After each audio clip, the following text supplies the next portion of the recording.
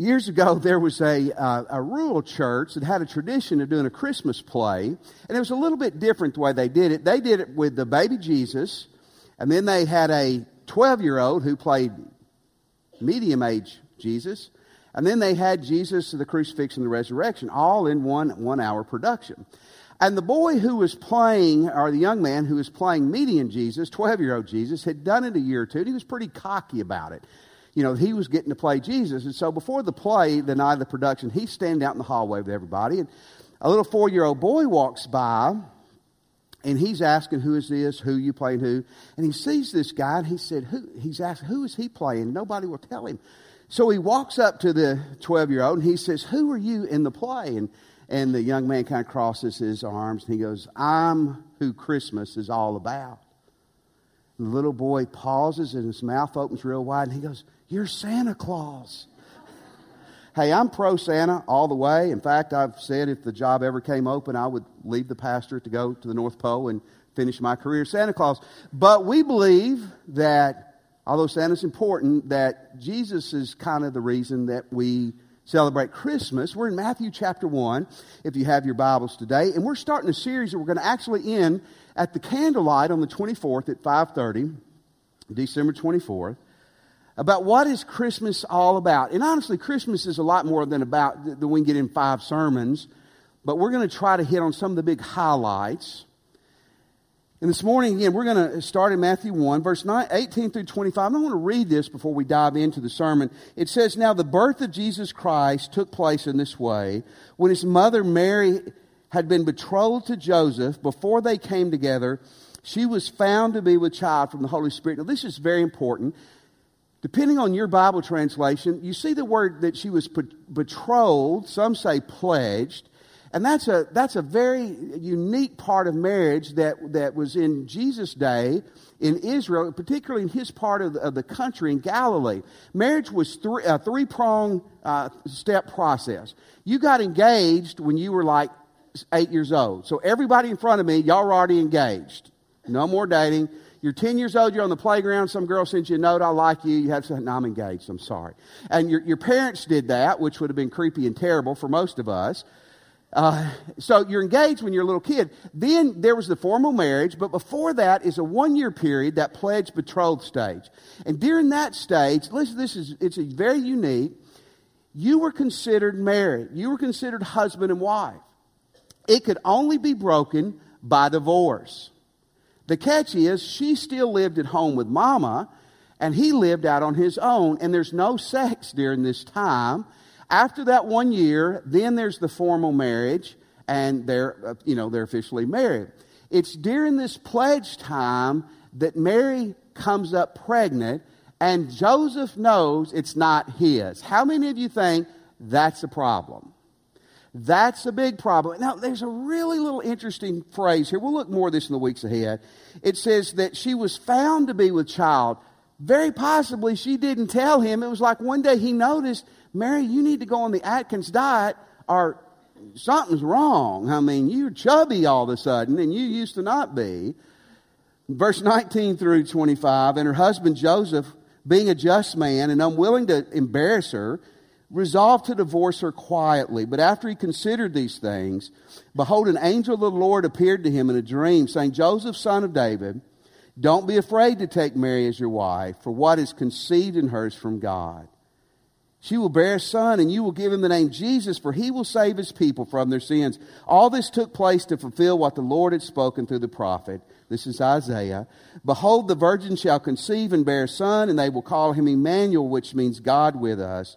Joseph woke up from the dream. He did as the angel of the Lord commanded. He took Mary as his wife, but he did not know her, which literally means he did not have sex with her until after she had given birth to Jesus. Let me tell you this morning what our heartbeat is about Christmas. Christmas is about God showing you what He's like. This isn't the only thing it's about, but one of the huge things that Christmas is about God the Father saying to them 2,000 years ago and saying to you and me this morning, I want to show you exactly what I am like. I saw a study several weeks back, and it was looking at a bunch of different worldviews. Judaism, Islam, Buddhism, Christianity, agnostics, different philosophies about, and it put 9 different questions or statements that all of these worldviews had in common. And here is 2 or 3 of these I think is very interesting that certainly apply this morning. Is there a God? And if there's a God, what is He like?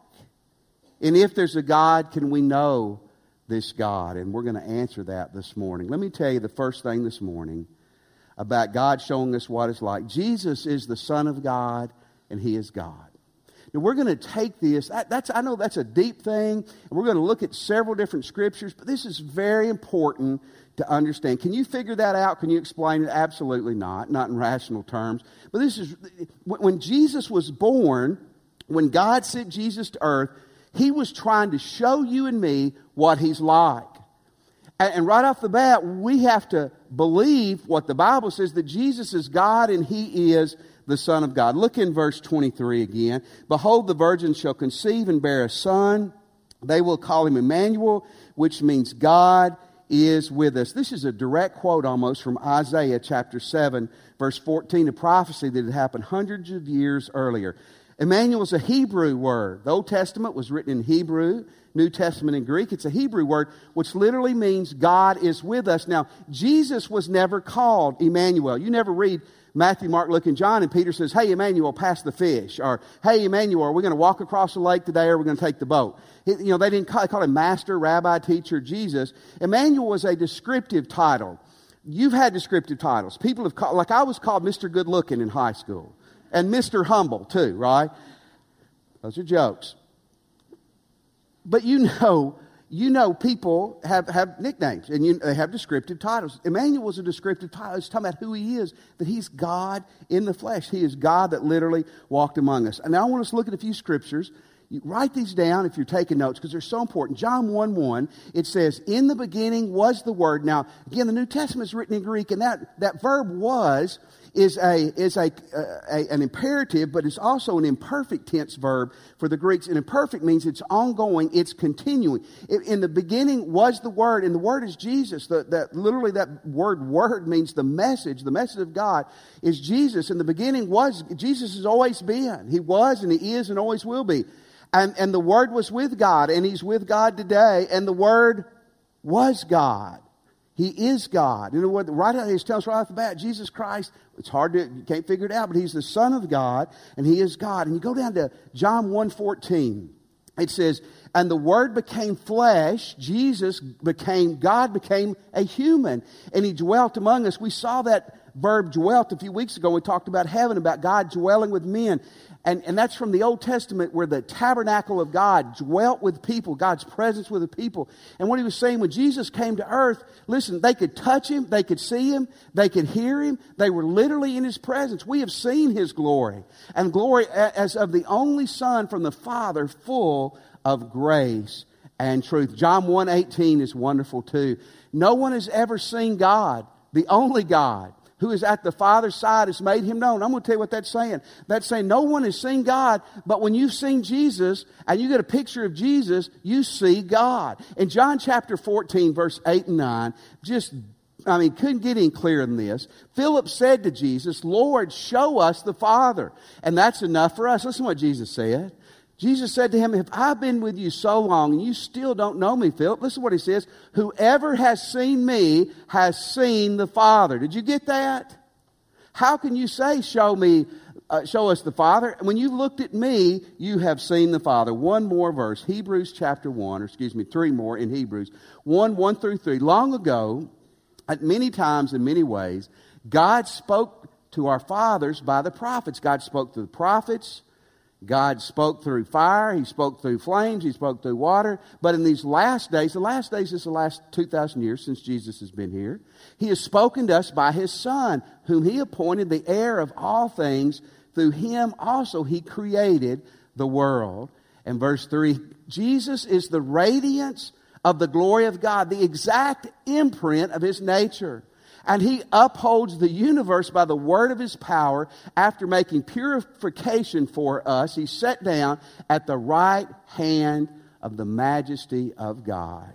wow. It said the exact imprint. Now, in Jesus' day, a coin, like in our day, a lot of the coins had the picture of the kings or the emperors. And it was an imprint. It looked like what the king was supposed to look like. How many of you have ever seen President Grant? You've seen pictures. None of you have ever seen him unless you had some seance you haven't told us about, right? That's President Grant. He was a great Union general in the Civil War, and he was a president after that. Grant is on what currency? The $50 bill. We see more ones here at the church in the offering plate, but that is a 50. That's what Grant looked like. That is his imprint. And listen, this is what the Bible's saying. God wants you to know what He's like, and He's saying Jesus is the exact imprint of the Father. When you get to know Jesus, you get to know the Father. Isn't that cool?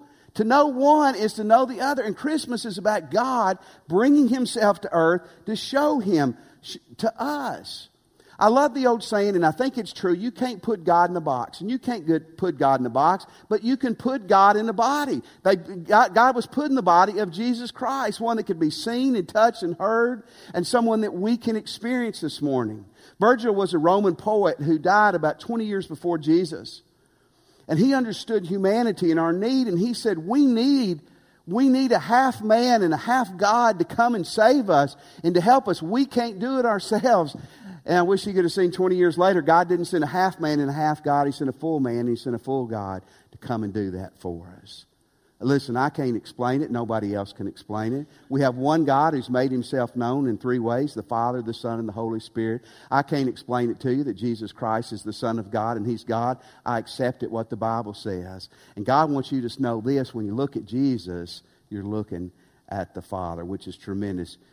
Here's a second thing this morning that goes with this, and I think this is so important. Jesus and God are the one supreme God. Jesus, God, is the one supreme God. That's not politically correct. I understand that, and I can handle that. I'm going to go with what the Bible says. That's what the book that I've bought into and that I believe is the perfect, the real Word of God. And in Hebrews 1, I want to go back and look at Hebrews 1:3 one more time. Just the subtlety of what it says. He is the radiance of the glory of God, the exact imprint of His nature, and He upholds the universe by the word of His power. You think the universe is pretty significant? And if you're reading, if you're taking notes, you go back and read John 1, the whole chapter tonight. Read Colossians 1 and 2. And it tells us that nothing that was created, wasn't created by Jesus. Jesus created everything. He upholds everything. I saw this last year in the book Amazing Truths. Some astronomers say when you look at the sky and when we look at what we have discovered in science, some of them believe we have seen 5% of what's out there in space. Think about that. 5%. 5%. In an article in Discovery magazine last year, an astronomer said he believed that Earth is one of 700 quintillion planets. You don't know what a quintillion is. Even you bankers don't know what that is. 700 quintillion is 7 with 20 zeros after it. In other words, that this astronomist believes that there's so much out there we can't even get our heads and hands around it. And yet the Bible says Jesus created it all and holds it all in the palm of His hand. Is that not wonderful? Years ago in London, there was a Catholic scholar named Charlie Sheed who was debating atheists and explaining about God and creation. And while he was talking, a heckler stood up and began arguing with him about God. And he goes, "This universe is such a mess. I could create a better universe than God did." She'd called him on stage and said, "We won't ask you to create another universe, but how about pulling a real rabbit out of your hat right now? You can't create anything. I can't create anything." And the Bible says Jesus created it all, and He holds it all in His hand. The baby born in Bethlehem is the one supreme God, and He wants you to know that. Is that not awesome? But I want to make it more warm and personal to you this morning. Not that those things aren't extremely important, but here's the third thing. This Jesus, this God, is love. When I was growing up, to be honest with you, I divided God. The Old Testament God was a rough father, hard-nosed, tough, and Jesus was sweet and kind. Did any of y'all ever have that kind of thought in your mind? I did. A theologian named Michael Reeves, who studied and dealt with and tried to help people who were atheists and agnostics try to understand why they wouldn't accept a God. He found several characteristics. One is most of them had a bad daddy growing up. And then they viewed the God of heaven as being a tyrannical, dictator, mean, bully God. That's not who God is at all. Remember, when you see Jesus, you see God. Christmas was God making himself known to us. Way over the end of the New Testament, in 1 John chapter 4, verse 8 through 10. Listen to what it says. It says, anyone who does not love does not know God, because God is love. God's not just loving. God is love. Verse 9.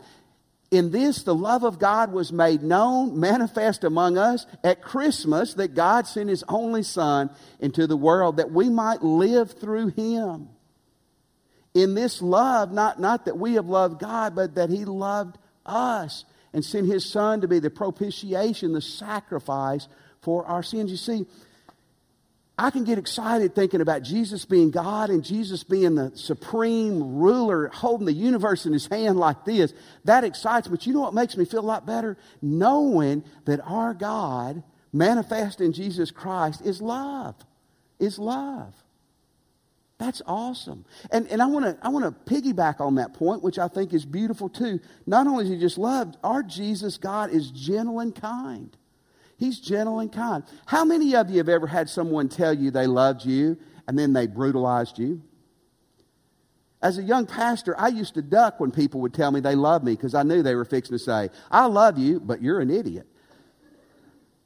You know that. I mean, you've had people tell their husband or wife they love them and go cheat on them. I mean, they do their boyfriend or their girlfriend. We understand that. And so you say, well, God is love. Well, what does that mean?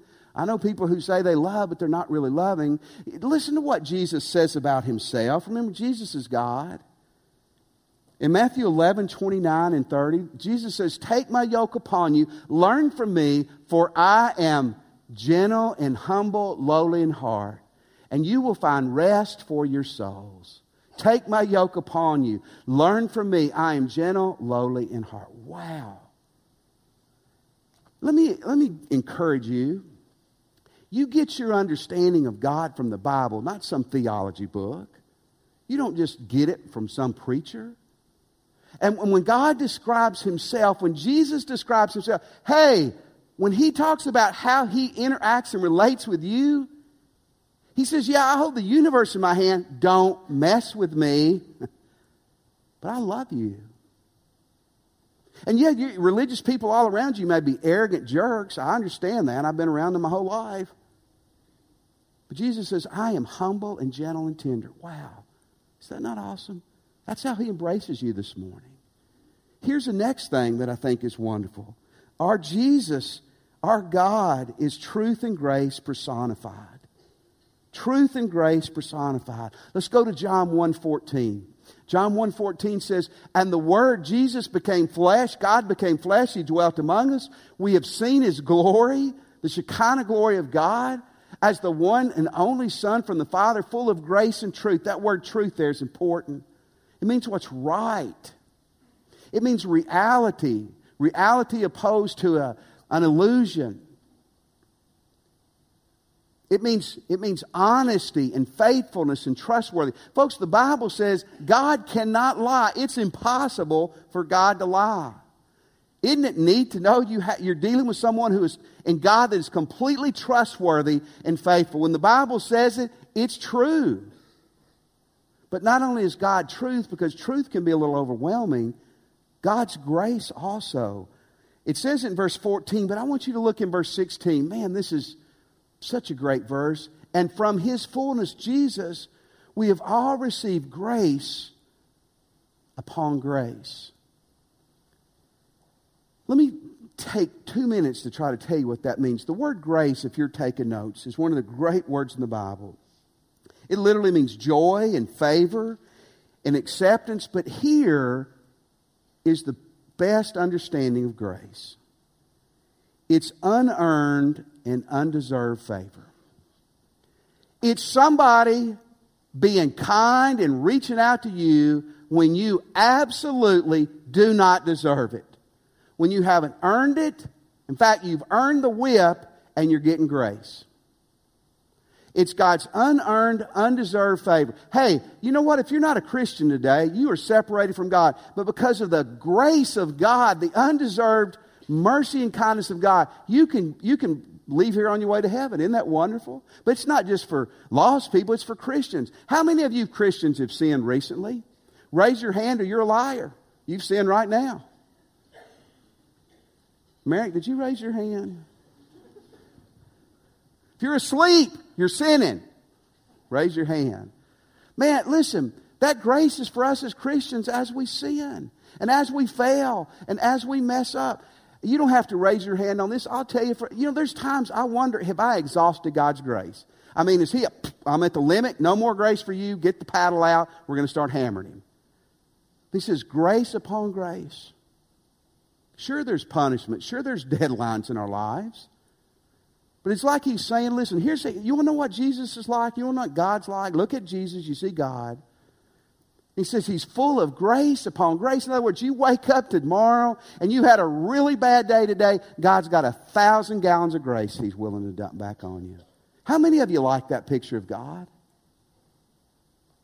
It's better than a hell sermon. Truth and grace personified. And here's how it all comes together. This Jesus God wants to save you. He's come to save you. Not just for non-Christians, so stay with me. He's supreme over everything. You know, I hear sometimes theologians or people who want to talk deep. Well, God's God. He can do anything He wants to. God bound Himself by the Bible. God can't lie. Amen? It's not like God's just doing arbitrary things because He's God and He can. I mean, He's bound Himself by the Bible. He's grace. He's love. He's truth. And the fact that God holds everything in His hands, man, I respect that and I fear that. The fact that God loves me and He's gracious towards me and you, and He's kind, it's pretty awesome, isn't it? And the fact that God, who started everything, Jesus, who started everything, holds it all in His hands, and someday we will see Him spinning the universe on His finger like an NBA basketball player does the ball. That's the power He has over it. But yet there was a decision made in eternity that God wanted to leave earth to come to save you. You. In Matthew 1:21, she will bear a son, Mary, and you shall call his name Jesus, for he will save his people from their sins. Hold that verse up there. Again, at the end in verse 25, it says he's born. They named him Jesus. The word Jesus, the name Jesus, is the Greek for the Hebrew name Joshua, which means the Lord is salvation. Jesus' literal name means salvation. He will save His people. We believe that includes everybody, not just Jewish people or non-Jewish, everybody. The word save means to deliver or to rescue. I promise you, everybody in this room has been or needs today to be rescued from some things. From their sins. The word sin means to miss the mark. How many of you know some pretty good sinners or pretty bad sinners? You know some people you church people, we're pretty good at knowing other people are sinners. Amen? I know those people, they go to temple. Right? Oh, I'm just teasing. Absolute joke. Religious humor. Reggie Bridges is a good friend of mine. They go to Trinity. No, I'm just teasing. Totally teasing. You can't take a joke, you will not enjoy heaven. Remember, heaven's fun, hell's not fun, right? I don't remember where I was now.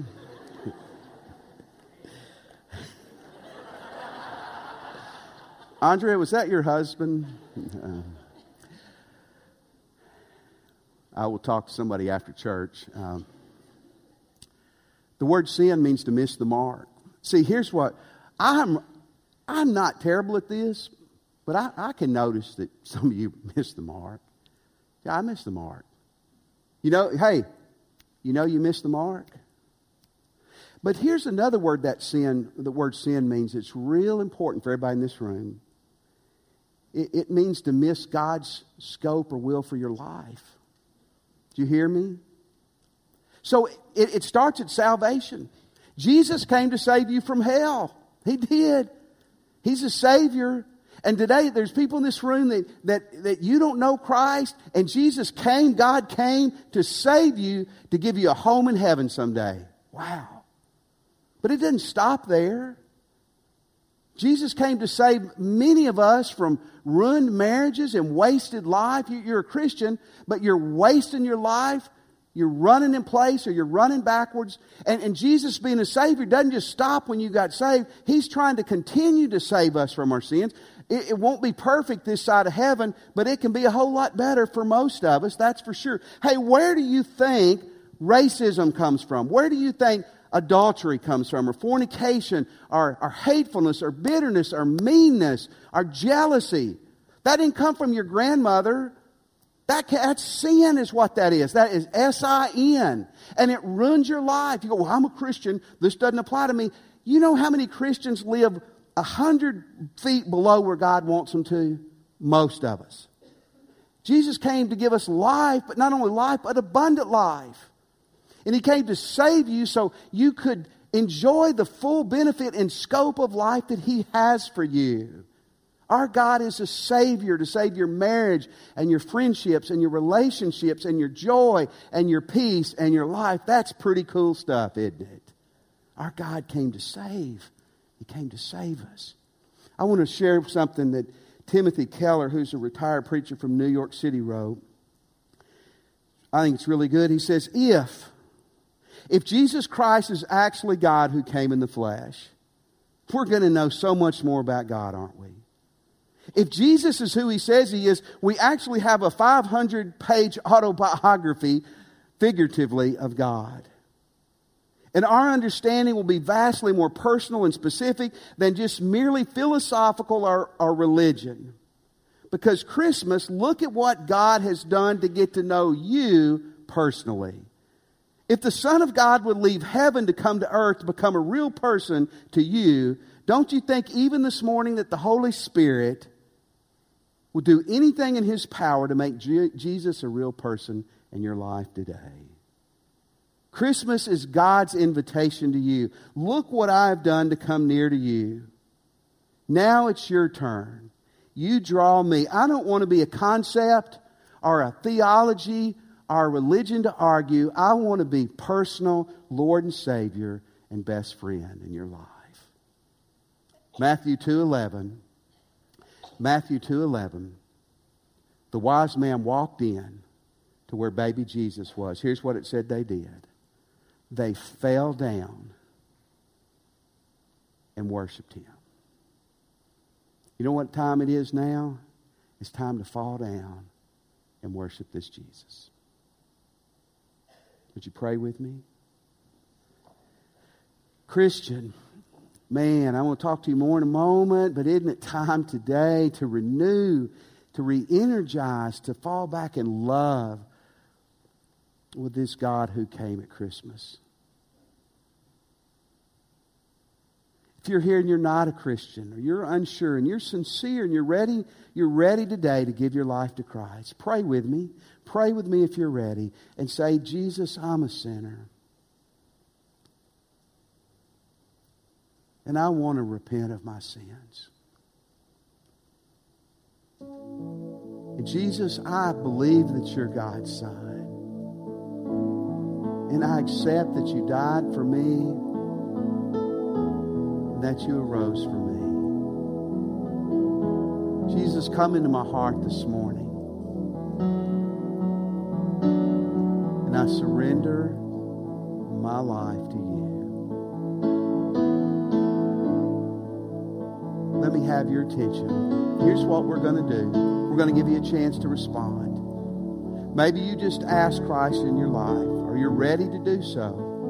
We'll be happy to talk to you after church. I'll be over here. Other ministers will be around. We'll stay as long as we need to. Maybe you want to come right now. Talk to a minister. You've got a chance to give your life to Christ today. You may never have it again. Do it this morning. Maybe you'd like to join our church. You can do that after church, or you can come when we stand and join us. We'd love for you to. Come and do that. If you're a Christian today, I don't know where you are with God. Maybe you're away from Him. Maybe you're close. But wherever we are, the cool thing is we can always be better, always be closer. Maybe where you're standing, man, you just need to resurrender your life to this wonderful Jesus. Maybe you want to come pray at the altar, get on your knees or face before God and just spend some time loving Him and worshiping Him. Let's stand, and by all means, let's act on what God's saying to us.